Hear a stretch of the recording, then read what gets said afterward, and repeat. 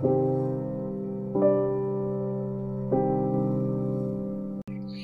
there, mucho gusto, and welcome to another episode of Detective Writer. I'm your host, Sally, aka Detective Writer, and today I am super duper excited to introduce all of you to a brand new guest, fellow author, KW Zachry. KW, thank you so much for being here. It's such an honor. Thank you so much for having me. I would love to ask you, what do you find was your biggest motivation to begin writing? I would definitely love to know about that. I remember writing stories when I was literally a child. And I look back and think, well, I guess I always knew that since I was fascinated by reading, that someday I would want to write something that someone else would read. And so I remember writing in my mind the imaginary story of when they brought my younger sister home from the hospital, which I was too young to have known. Yeah. But, it was just something I knew without knowing that you were supposed to write about things you were interested in and things you knew about. So I remember, from the time I was probably 7 or 8 years old, I was already writing down little stories. That's amazing. And I definitely can just hear enthusiasm as you talk about it. And can I definitely ask you as well, did you ever feel like as you were writing your stories that, you were connecting with your characters, that you knew them inside and out? Well, I particularly did, but it's because once I had a choice between fiction and nonfiction, I became more enthralled with nonfiction because these were real people. And so I would read in my spare time memoirs, biographies. I remember in elementary school, if you got through with your work, they had an SRA kit where you could go and read about things. And I always chose famous people because they were real. You didn't have to make up stories about them. They were real. And of course, it wasn't until I got to be an adult that I realized some of these elementary level biographies had made up a lot of things. But as an adult, that made it even more fascinating to find out, hey, these people weren't paragons of virtue. They weren't heroes always. They were just like the rest of us. So that's what got me interested in finding out about the story behind the story. I love that.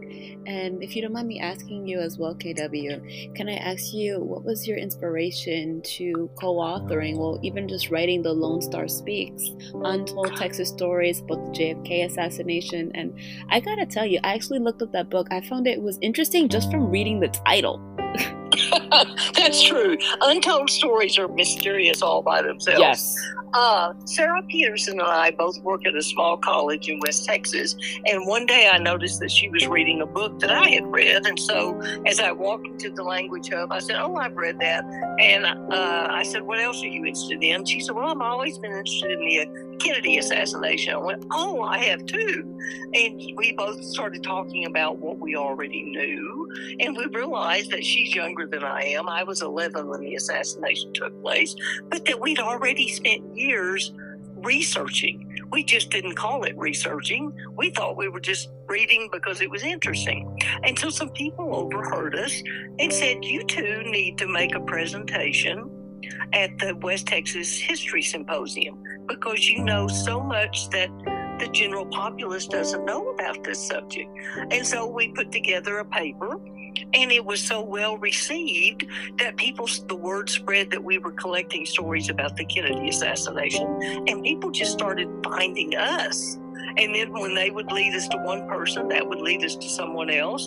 And then we both are in the education field. So research is something we both realize and appreciate the value of. So all of a sudden, research wasn't just, I'm writing a paper for an English class or a history class. It was finding out about real people and the stories that they had hidden from everyone else. That's absolutely incredible.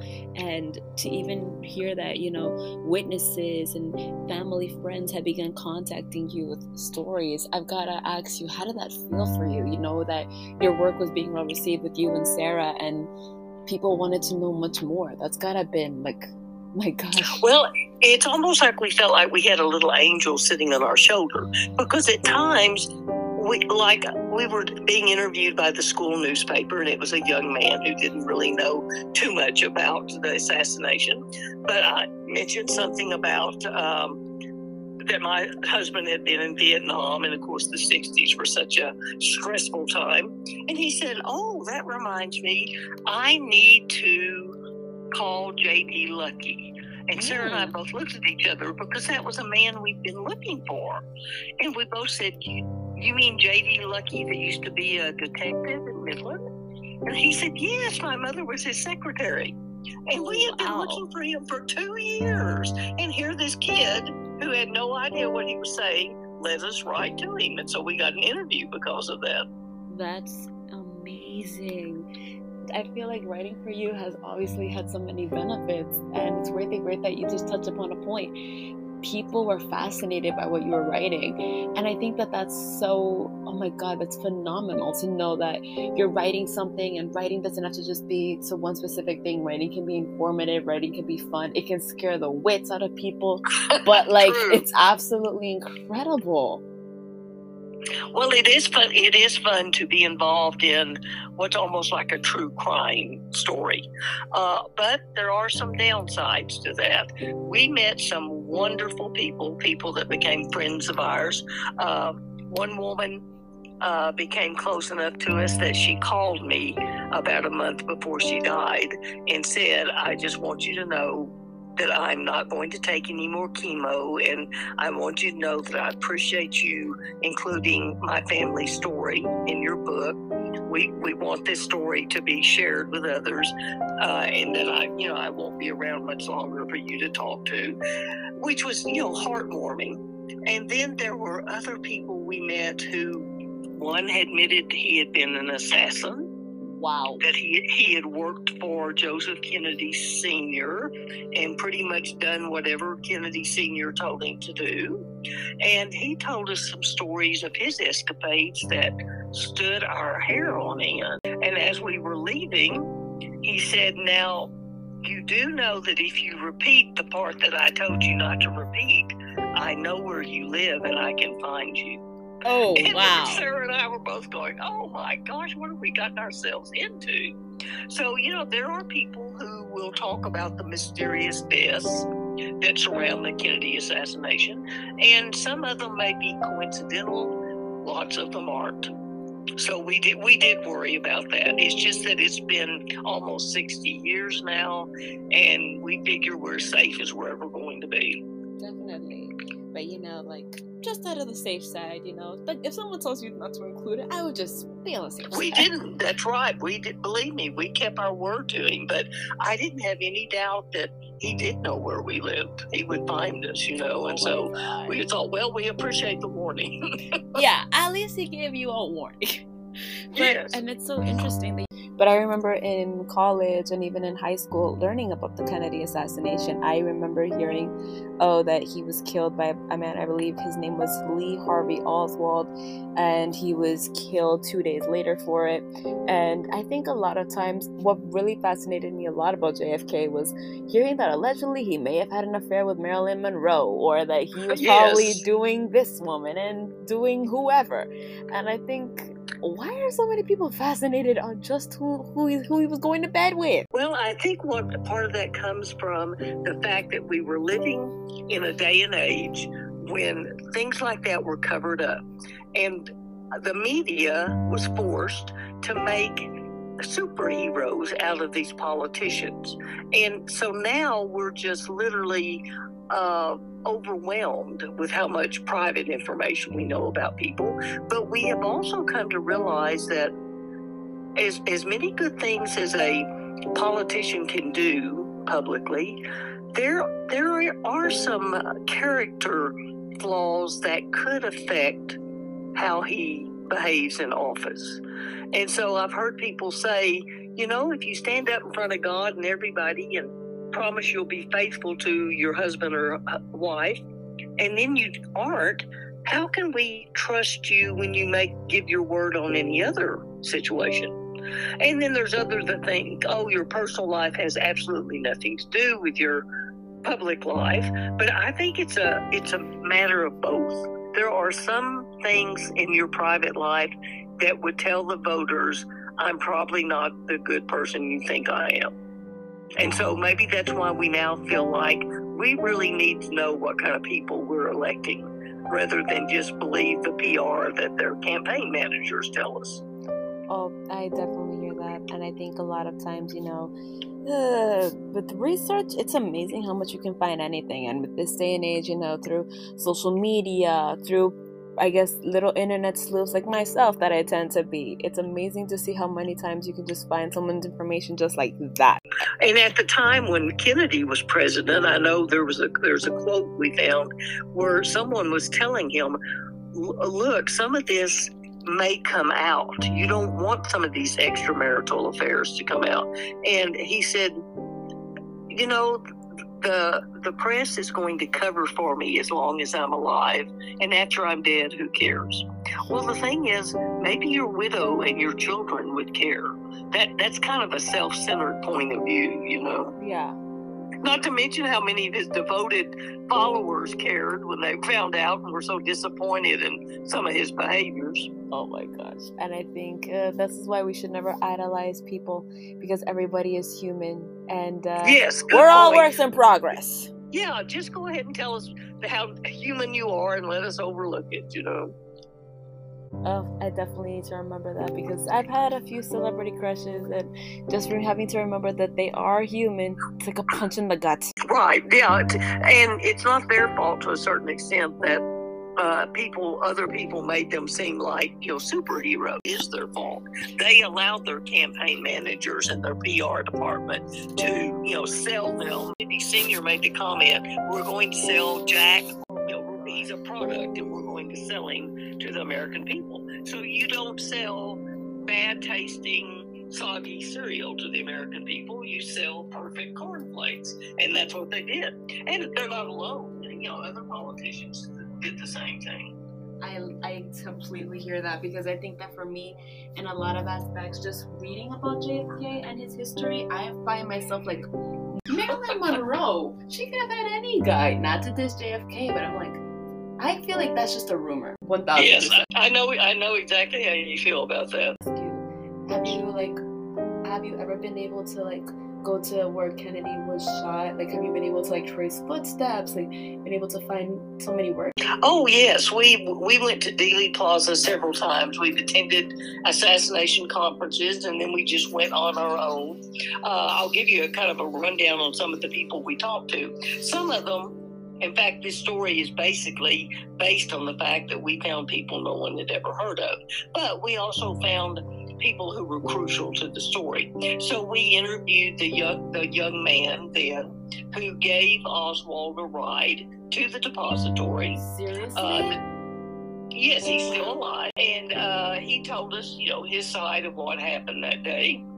And the fact that it was purely coincidence that Oswald's wife lived down the street from where he lived with his sister.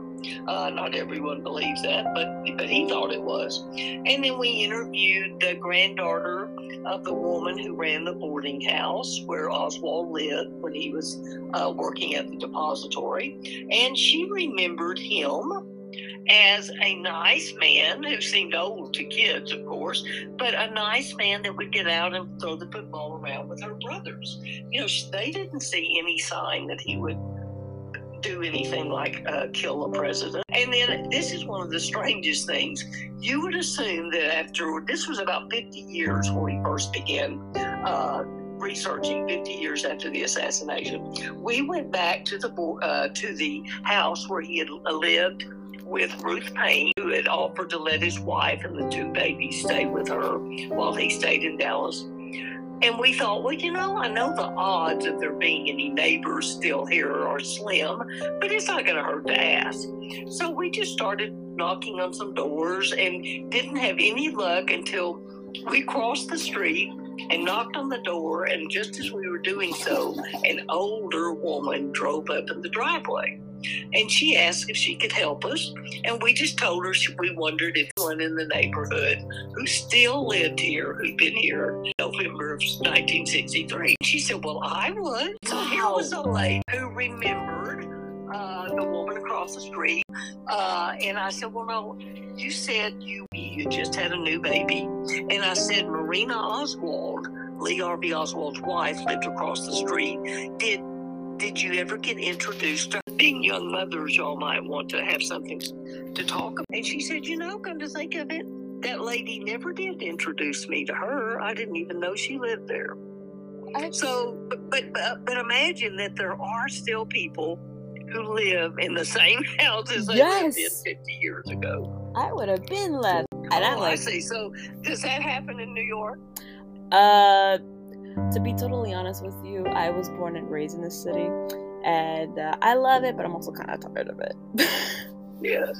Well, in Texas, there are areas where people find a house they like, and I guess they stay there till they die. I kind of feel like a lot of times, a lot of people I know usually either move to Florida or they move to hotter climates, because I don't know how cold it gets in Texas, but here in New York, when I tell you, KW, sometimes it goes down to below zero when it's winter. Yes, I've been to New York in December, and I love New York, but you're right, we have cold weather, but it doesn't stay cold for months after month after month. And with we 6 feet, didn't have warm spells. For literally 6 feet of snow. Thankfully, we haven't had that so much, but I'm still just like, I can't handle this. And you can always move to Texas. You're welcome to come to Texas. I would love to. I'm either looking right Texas, now it's Florida, California. So you might be burning up. I don't mind because I'm a summer baby, so I love heat, and I also don't think it helps me a lot, because being literally born, I was born in August, and I think for me, oh boy, the cold, I can't handle it, but I'm also a daily commuter. And when I tell you, that's the only problem. So to be able to get little tips on how to deal with this little thing that we call life, even better. Well, one thing we used to find people is there is a service that you can pay to have called Been Verified. And you can put in someone's name and what state you think they live in, and their approximate age. And if that person is still alive, or sometimes even if they're deceased, it will bring that person up. And so, we do what's called cold calls, where rather than preparing someone, we'll just catch some kind of off guard.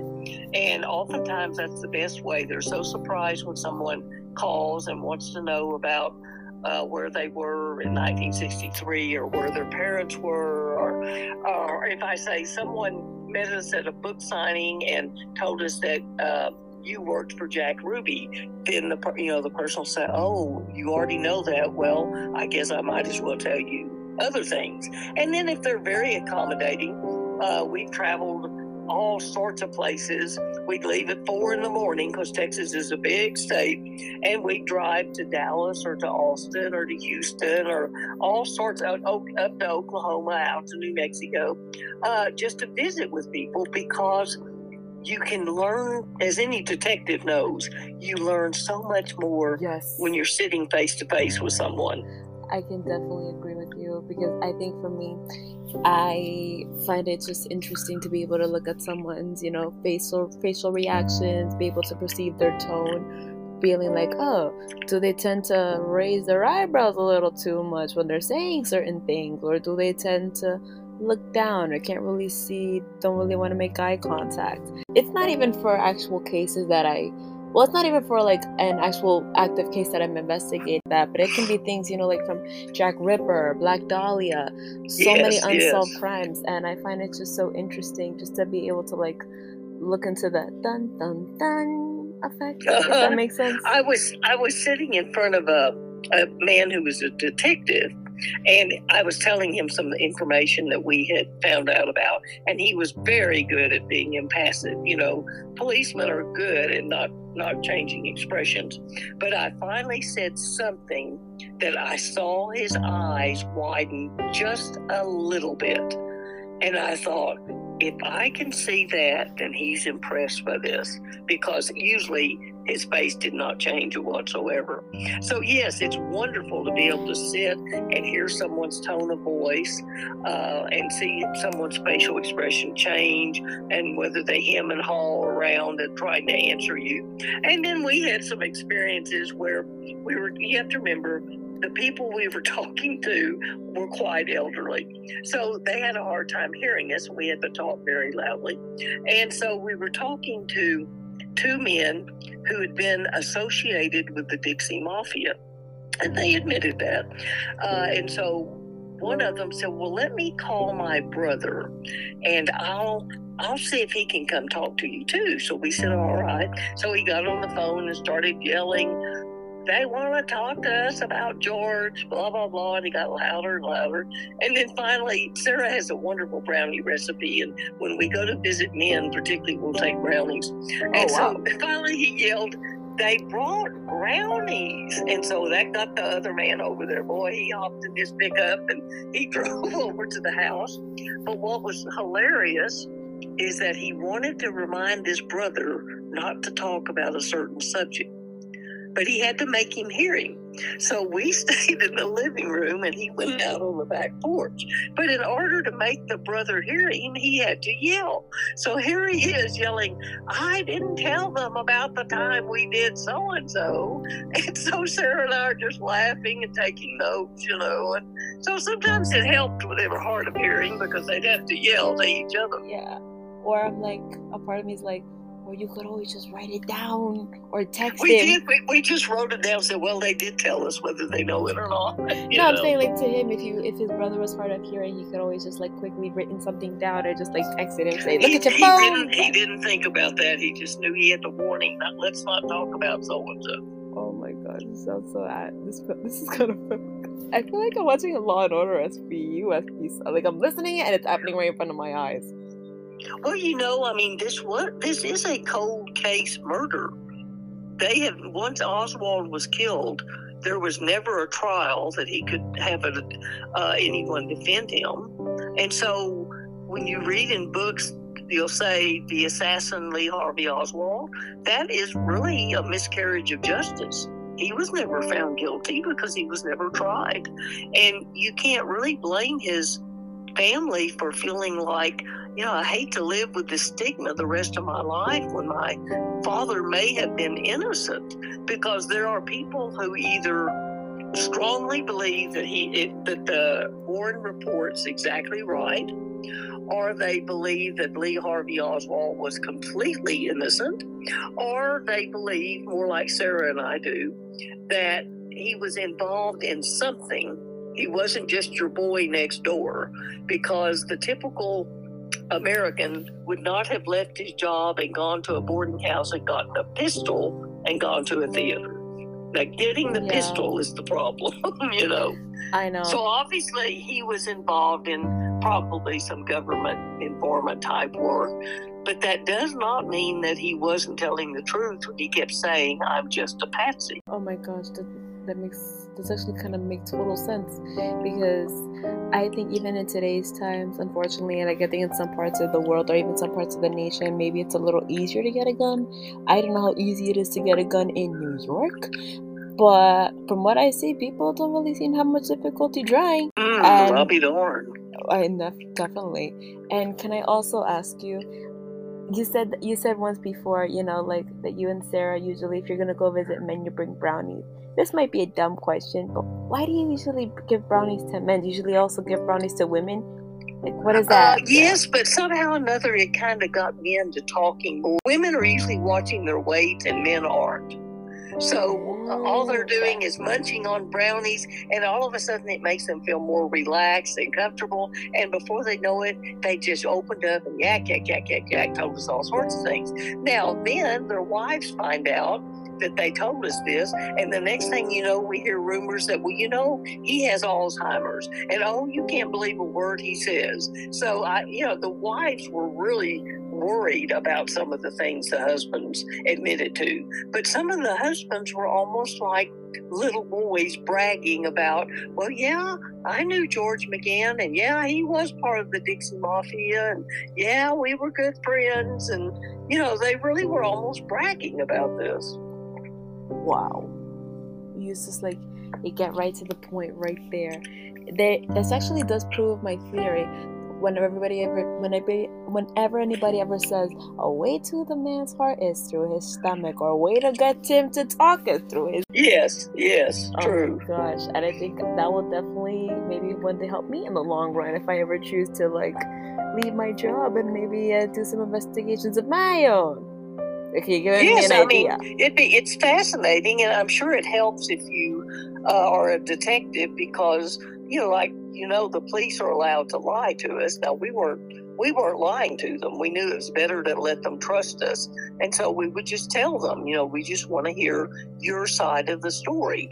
And oftentimes we would say, look, we're going to show you what we're going to put, and you correct any mistakes. And that opened up a lot of that gave them a lot of confidence to trust us also. That's incredible. And you definitely brought up a really great point, KW, that a lot of times it's really good to make friends rather than enemies.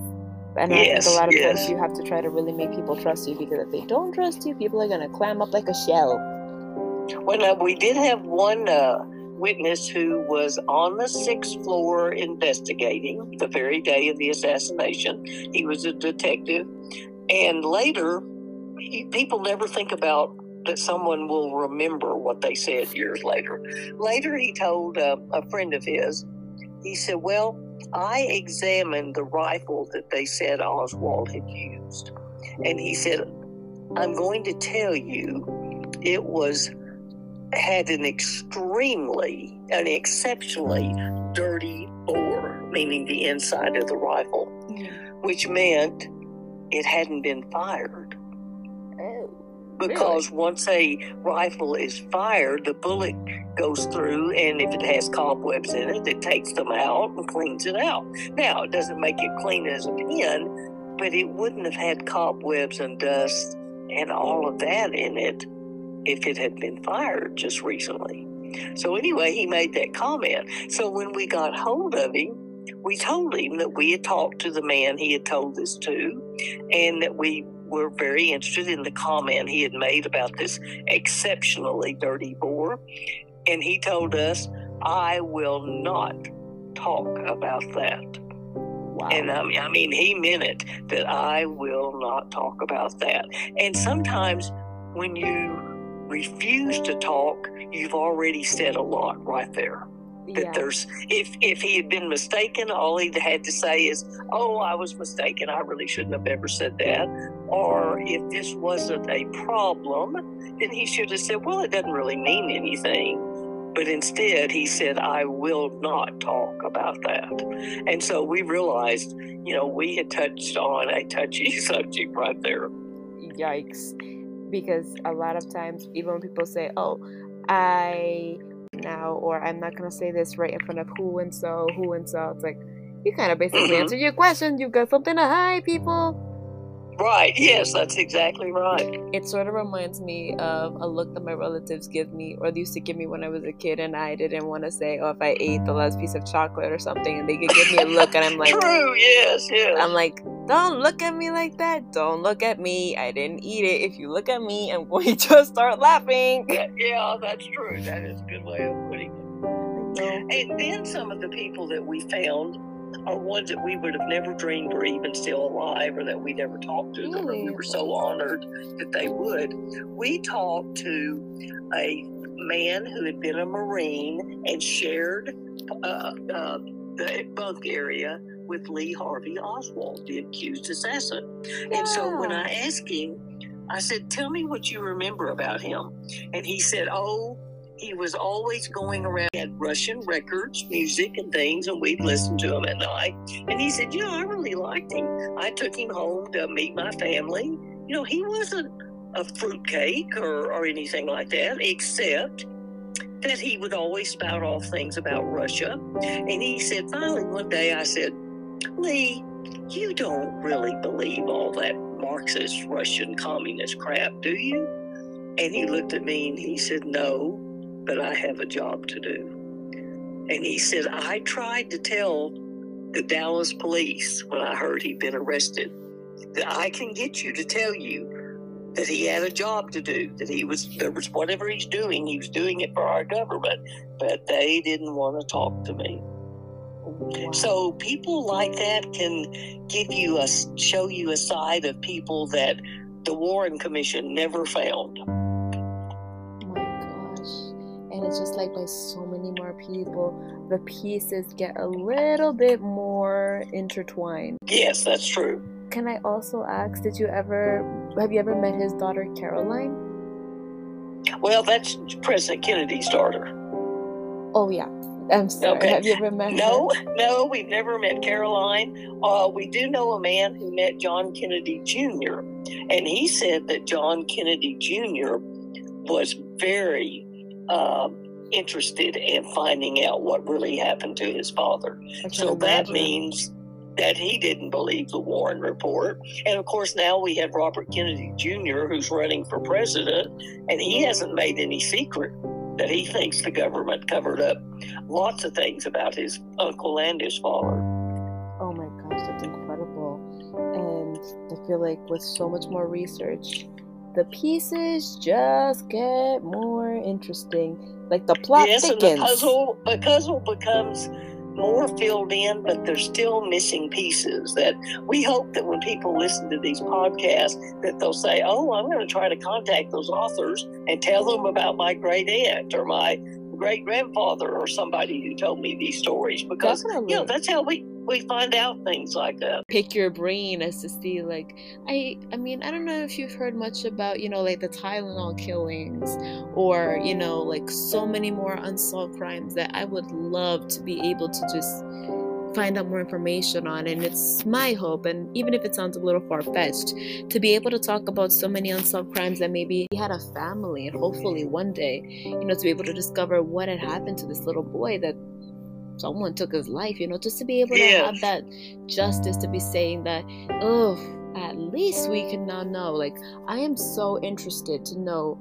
I would love to know who was behind the Tylenol killings. Like, who was deliberately putting poisons in Tylenol that killed so many people? Right, yes, and why? Why on earth would they do this? Which is kind of scary as to why I choose not to take pills, just to be on the safe side. Good point, I mean, things like that do scare you and make you realize we're not as safe as we think we are. And I think, this is one of the interesting things for me, because my family thinks that I talk so much about crimes and about death that they're like, can you ever please talk about something more cheerful?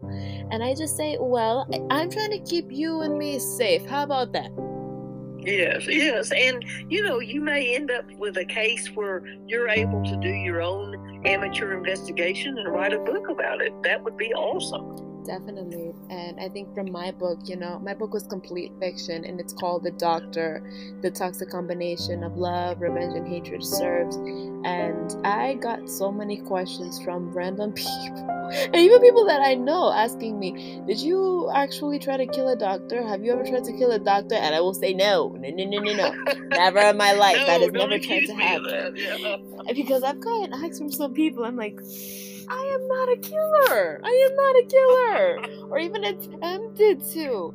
And I found but now, think about it. Wouldn't that be an awesome way to tell the story and get away with it if you just pretended you made it up? Either I was I'd have to be like really, really intelligent or kind of dumb to really just blurt it out. I tell you, I've always just been fascinated by the whole topics of true crime and detective work. I took criminology in a college course in my earlier days, and I always found it just so interesting, watching CSI Miami or Snapped or forensic cases. And there was who is your favorite author? Stephen King. Oh, he is awesome, isn't he? I went up to Maine, and have you ever seen his house? I would. But I'm not going to stalk him. I've been there twice. Believe me, it's easy to find. Anyone in town will tell you where it is. And it looks exactly like you would expect, with all these gables and Gothic creatures carved out of stone and everything. But the second time I took some people to look at it, the gates were open. They have these big iron gates. And I said, well, that's kind of odd. Usually they're closed. And this was Halloween, October 30th. And as we parked across the street just so we could take a picture of it, here comes a black cat walking down the street. And I said, well, surely we'll scare him away when he sees us. He walked right in front of that house, parked himself in the middle of the driveway and posed for a picture. Wow. Now, if I didn't know better, I'd say Stephen King had trained that cat to do that. That makes complete, oh my God, that's fascinating. For me, I always found like just an interest in, mystery and being able to just look and ask myself, what was the author thinking about when they wrote these stories, whether they be nonfiction or fiction or just something completely fantasy, suspense. I'm always just so curious as to know what was their motivation, for writing that story. And I think what did you think of his 11/22/63? I haven't read it yet, but I will. Oh, you need to read that. Now, keep in mind when you get to the end, he writes a note where he says, "My wife does not agree with me." So apparently they're split on their belief on that. But it's a very interesting book. Oh wow! Can I ask you, who's your favorite author? Agatha Christie has always been one of my favorites. Too. Because, I don't know how her brain came up with these plots and twisted them and all that, because I could never figure out the ending. And, every time, even when I had read and I thought, now I know how she does this, she still got me every single time. So I'm just amazed by her brain. Me too. And I will admittedly reveal to you that I've never read her books, but I saw the movies, the 1974 version, as well as I believe the 2020s version, Murder on the Orient Express or Death on the Nile. And because I just love the characters, the woman who played Wonder Woman, I just found fascinated it. But I also am just like, this is probably such a bad thing to reveal as well. But I'm the kind of person that I used to love reading the books before watching the movie. Now sometimes I will watch the movie and then read the book. Oh, well, as long as you have them to compare. Now, to me, what's interesting about A Murder on the Orient Express is that it was based on, it would have never been created if it hadn't been for the kidnapping of the Lindbergh baby. And once you read it, you'll understand. But I love the fact that people can take real life events like Stephen King took the Kennedy assassination and make fictional, almost nonfiction, fictional, but still, stories out of them that make you wonder, oh, maybe that is the way it really happened. We just don't know it, Exactly. And I think you actually bring up a really great point, KW. It's like when you feel like, when I'm reading a book, I'm sometimes like, I want to be at the edge of my seat wanting to know what's going to happen next. And I'm literally like, no, how could I not figure it out? Or how could this not have been obvious to me? True, yes. And I think makes you feel dumb, Yes, and admittedly, I will confess, and I'm a broken record about this, but when I was first writing my book, I really did not want my character to be well liked at all. I didn't want her to be liked or disliked. I wanted her to be sort of the anti-hero, because as you and I probably already know, first impressions can sometimes go not the way you planned. And I kind of wanted to bring this little impact of reality, like people can be complicated when we first meet them, but gradually as we get to know them, their motivations, why they became this way, I think it's easier to relate to someone. And I got so many comments at first just from people saying, I did not like your character when I first read your book. I said, I know, because I didn't want you to like her. I wanted you to not like her at all. That's why I worked. I made her like that. I succeeded. I made you not liking her, but then gradually, that's a great compliment right there. Very good. And some people, my relatives, would look at me and say, they tell you they didn't like your character and you're happy about it? I'm like, think about it. I didn't want them to. That's right. It means I did a good job of drawing that character, yes. I just feel like, that's one of the most beautiful things about writing. It doesn't have to just be one specific thing, and it's always evolving. It can change from point A to point B. And even for your book, which I'm definitely going to purchase very soon, I believe, you're being able to inform so many people while also entertaining them. That's, oh my God, a true gift right there. Well, you're right. Now, there's nothing worse than having to read something that is so boring that you're forcing yourself to read it. It's important, so you have to read it. History should never be told like that. That's why just show us these characters the way they really were. Don't make heroes out of them. Don't make villains out of them. Just show us how human they really were. Oh my gosh, yes. And I think, like a lot of times I'm guilty of this, of having, like I said, celebrity crushes and thinking, oh my god, these people are like perfect. But they may have more money, they may have more fame, they have more gazillion followers, but they're still human. And I also just find it just, that's one of the also most beautiful things about writing. You can create a whole new world, you can make new characters, you can make languages, backgrounds. I think of it as sort of like traveling the world without ever leaving home. Like my character has gone bungee jumping. I have never gone bungee jumping, nor do I plan to go bungee jumping. Yes, that's awesome.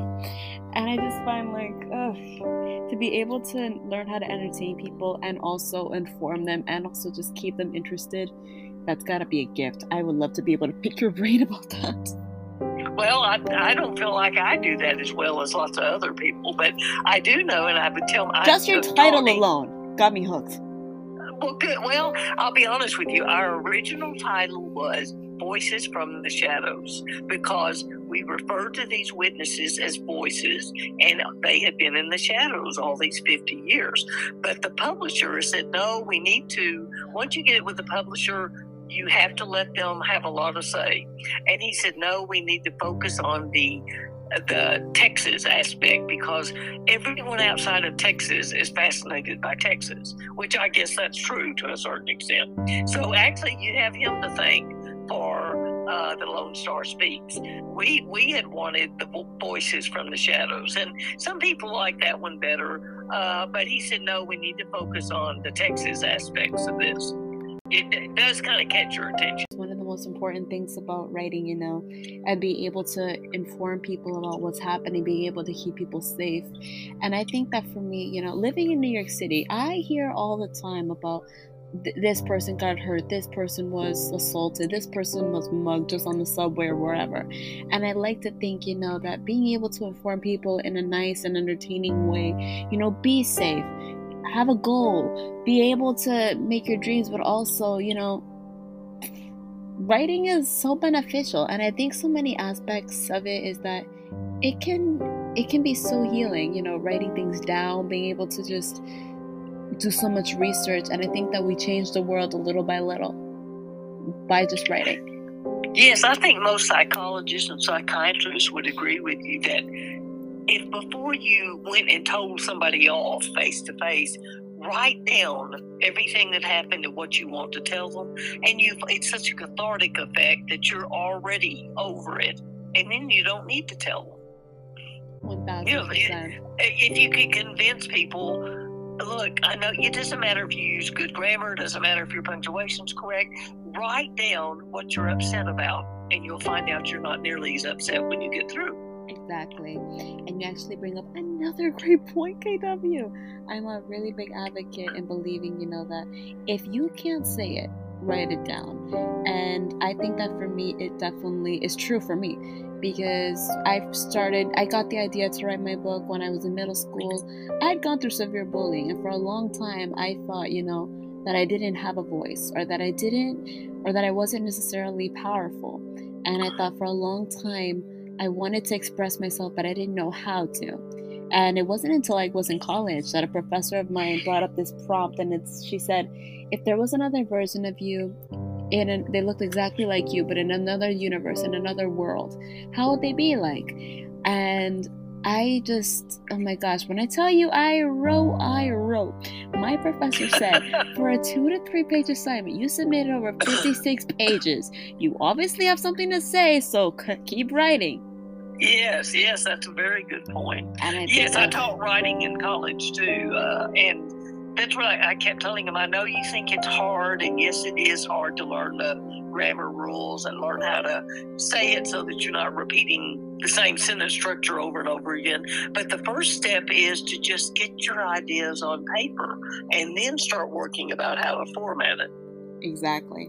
And I would have loved for you to have been my professor, because my professors, I've had 2 professors in college who called me an amateur writer. That was a punch we all start out amateur writers, my gosh. I know, but I'm just like, could you punch me in my heart anymore? Yeah, could you hit me any harder than that? That really was unnecessary. And the idea, teachers are supposed to be there to motivate you and encourage you, not to discourage you. Oh my God. I don't think they were trying to discourage me, but a lot of times when I tell you how many times I would just like have a heart attack looking at my stories, knowing I was vulnerable enough to share, and there were so many red marks all over the place. Oh my God. Well, I know that. And we went through as a training session, we went through a phase where English teachers were told, first of all, do not use red. Okay, so we would use purple or whatever, but let's face it, the marks are still there. And then we were told, do not touch with a pen a student's paper. So we would have students that were getting D's and F's, but there wouldn't be a single mark in their paper. So finally one student came up to me and said, you know, I appreciate that there's not red all over my paper, but if I knew how to spell these words, I wouldn't have misspelled them. I need you to tell me where I made comma mistakes and spelling errors so that I can correct them. And so I said, I agree with you totally. I'm just doing what the supervisors tell us. But I said, you're right. If you can't find your own errors, then someone has to help you find them. So I remember my first English class in college. You're right. The first paper I got back, and I was a pretty good writer, had red all over it. I told my students it looked like someone had performed open heart surgery on it. Oh my God. But my goal was, I'll be darned, I'm not going to get every paper like this. So gradually, by the end of the semester, I got back papers that didn't have hardly any marks on them. But I wouldn't have known how to correct those if I hadn't known where the mistakes were. That is true. And I think I have a deeper appreciation of my professors more than I probably did before this call. So this couldn't have come at a way better time. I mean, you do kind of realize that you have to point out where the errors are, because I agree with the kid. He wouldn't have misspelled those words if he'd known they were misspelled. I said, well, you make a very good point, Oh, I can completely understand, because I think for me, I still make mistakes, and there are moments. Well, everybody does. That's what editors are. And I try not to. I'm learning. We're learning. It's all good. And it's just like when you talk about amateur writers. Listen, J.K. Rowling was an amateur writer until Harry Potter was published, and then she was a professional. That is definitely true. Everybody learns, and I think with practice, with passion, determination, and motivation, anything is possible.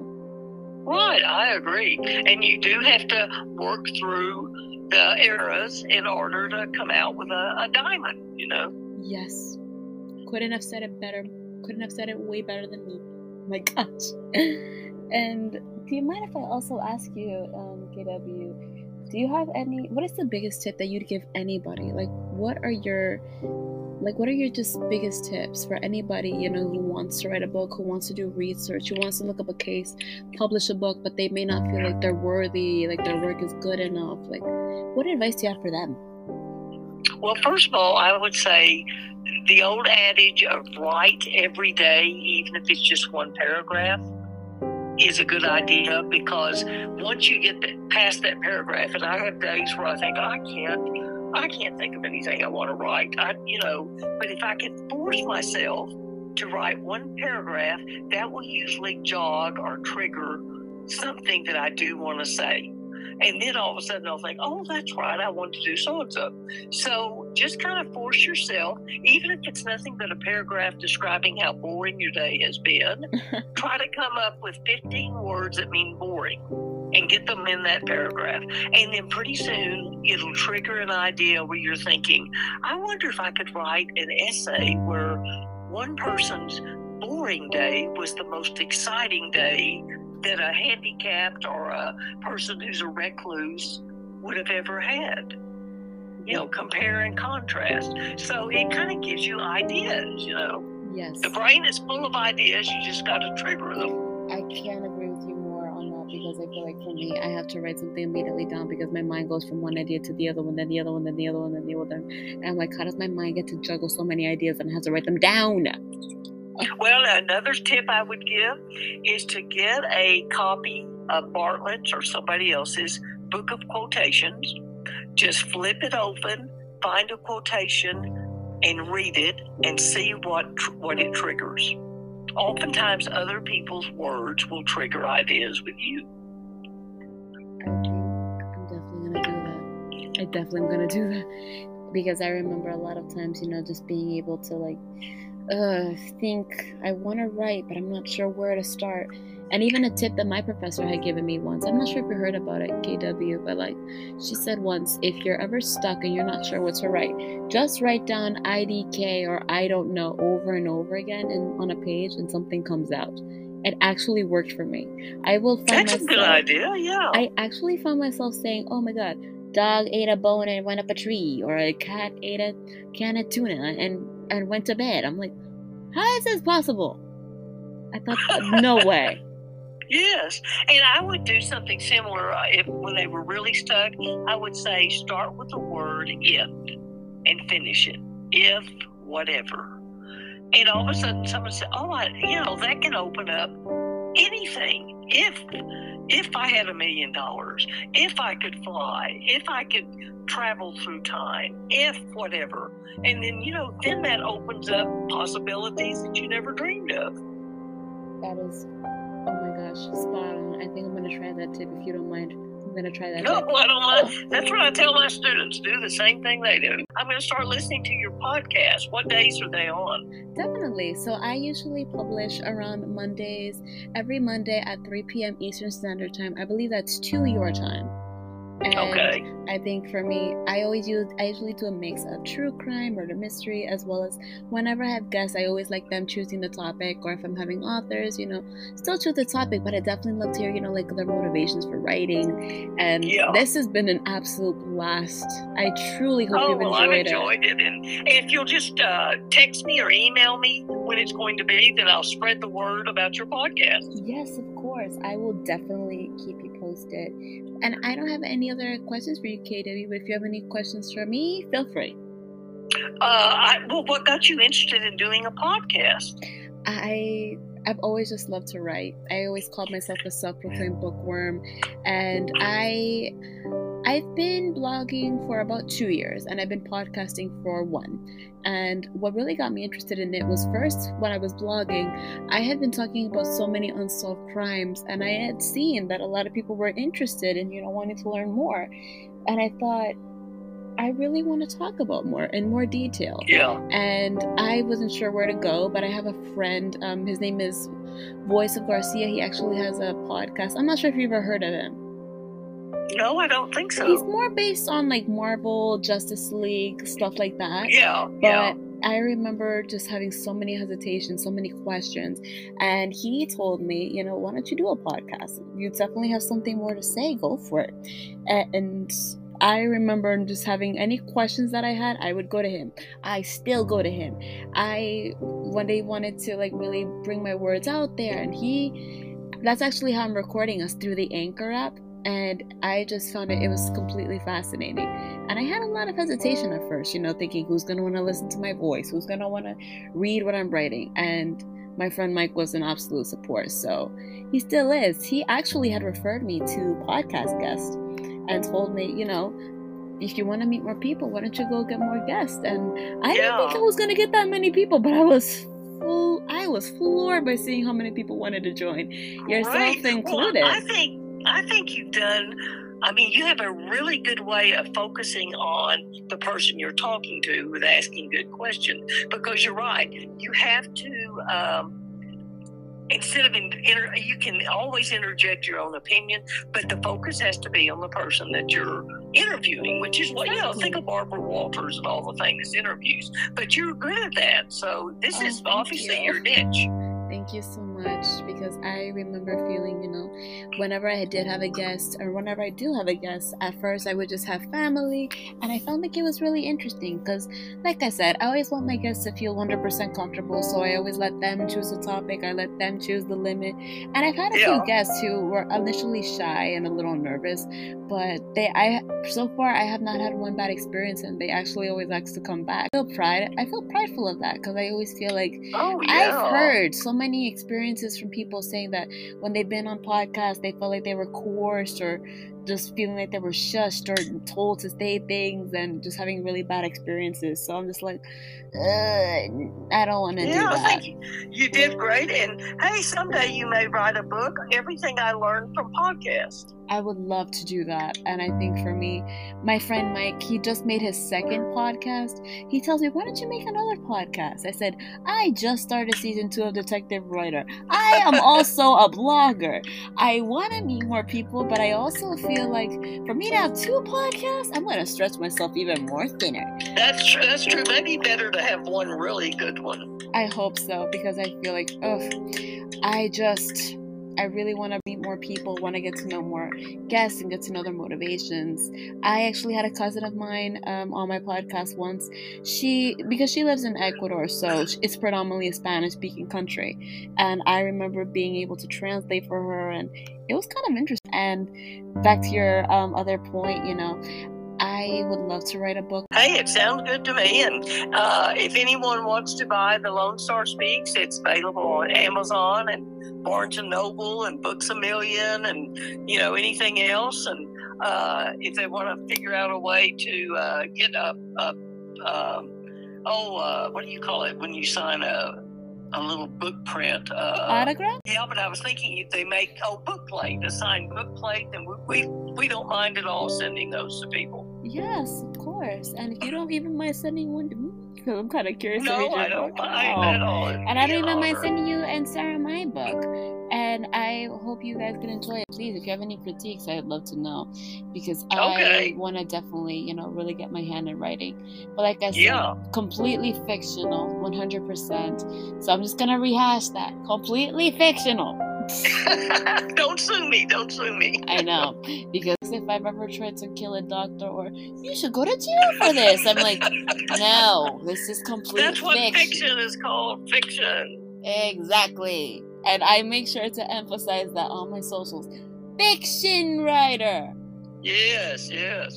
Oh my gosh, but this has been an absolute blast. Thank you so much for joining me, KW. Oh, you're more than welcome. I hope you enjoyed it. Definitely. And for those of you who have been listening, I truly hope you've enjoyed this episode. Please feel free to like, share, and subscribe. I will be posting the links that KW is going to send over to me. Thank you. And for all of you, I hope you all have a great day, afternoon, morning, evening, or night, wherever you are in the world. Please stay tuned for next week, and until then, keep on sleuthing.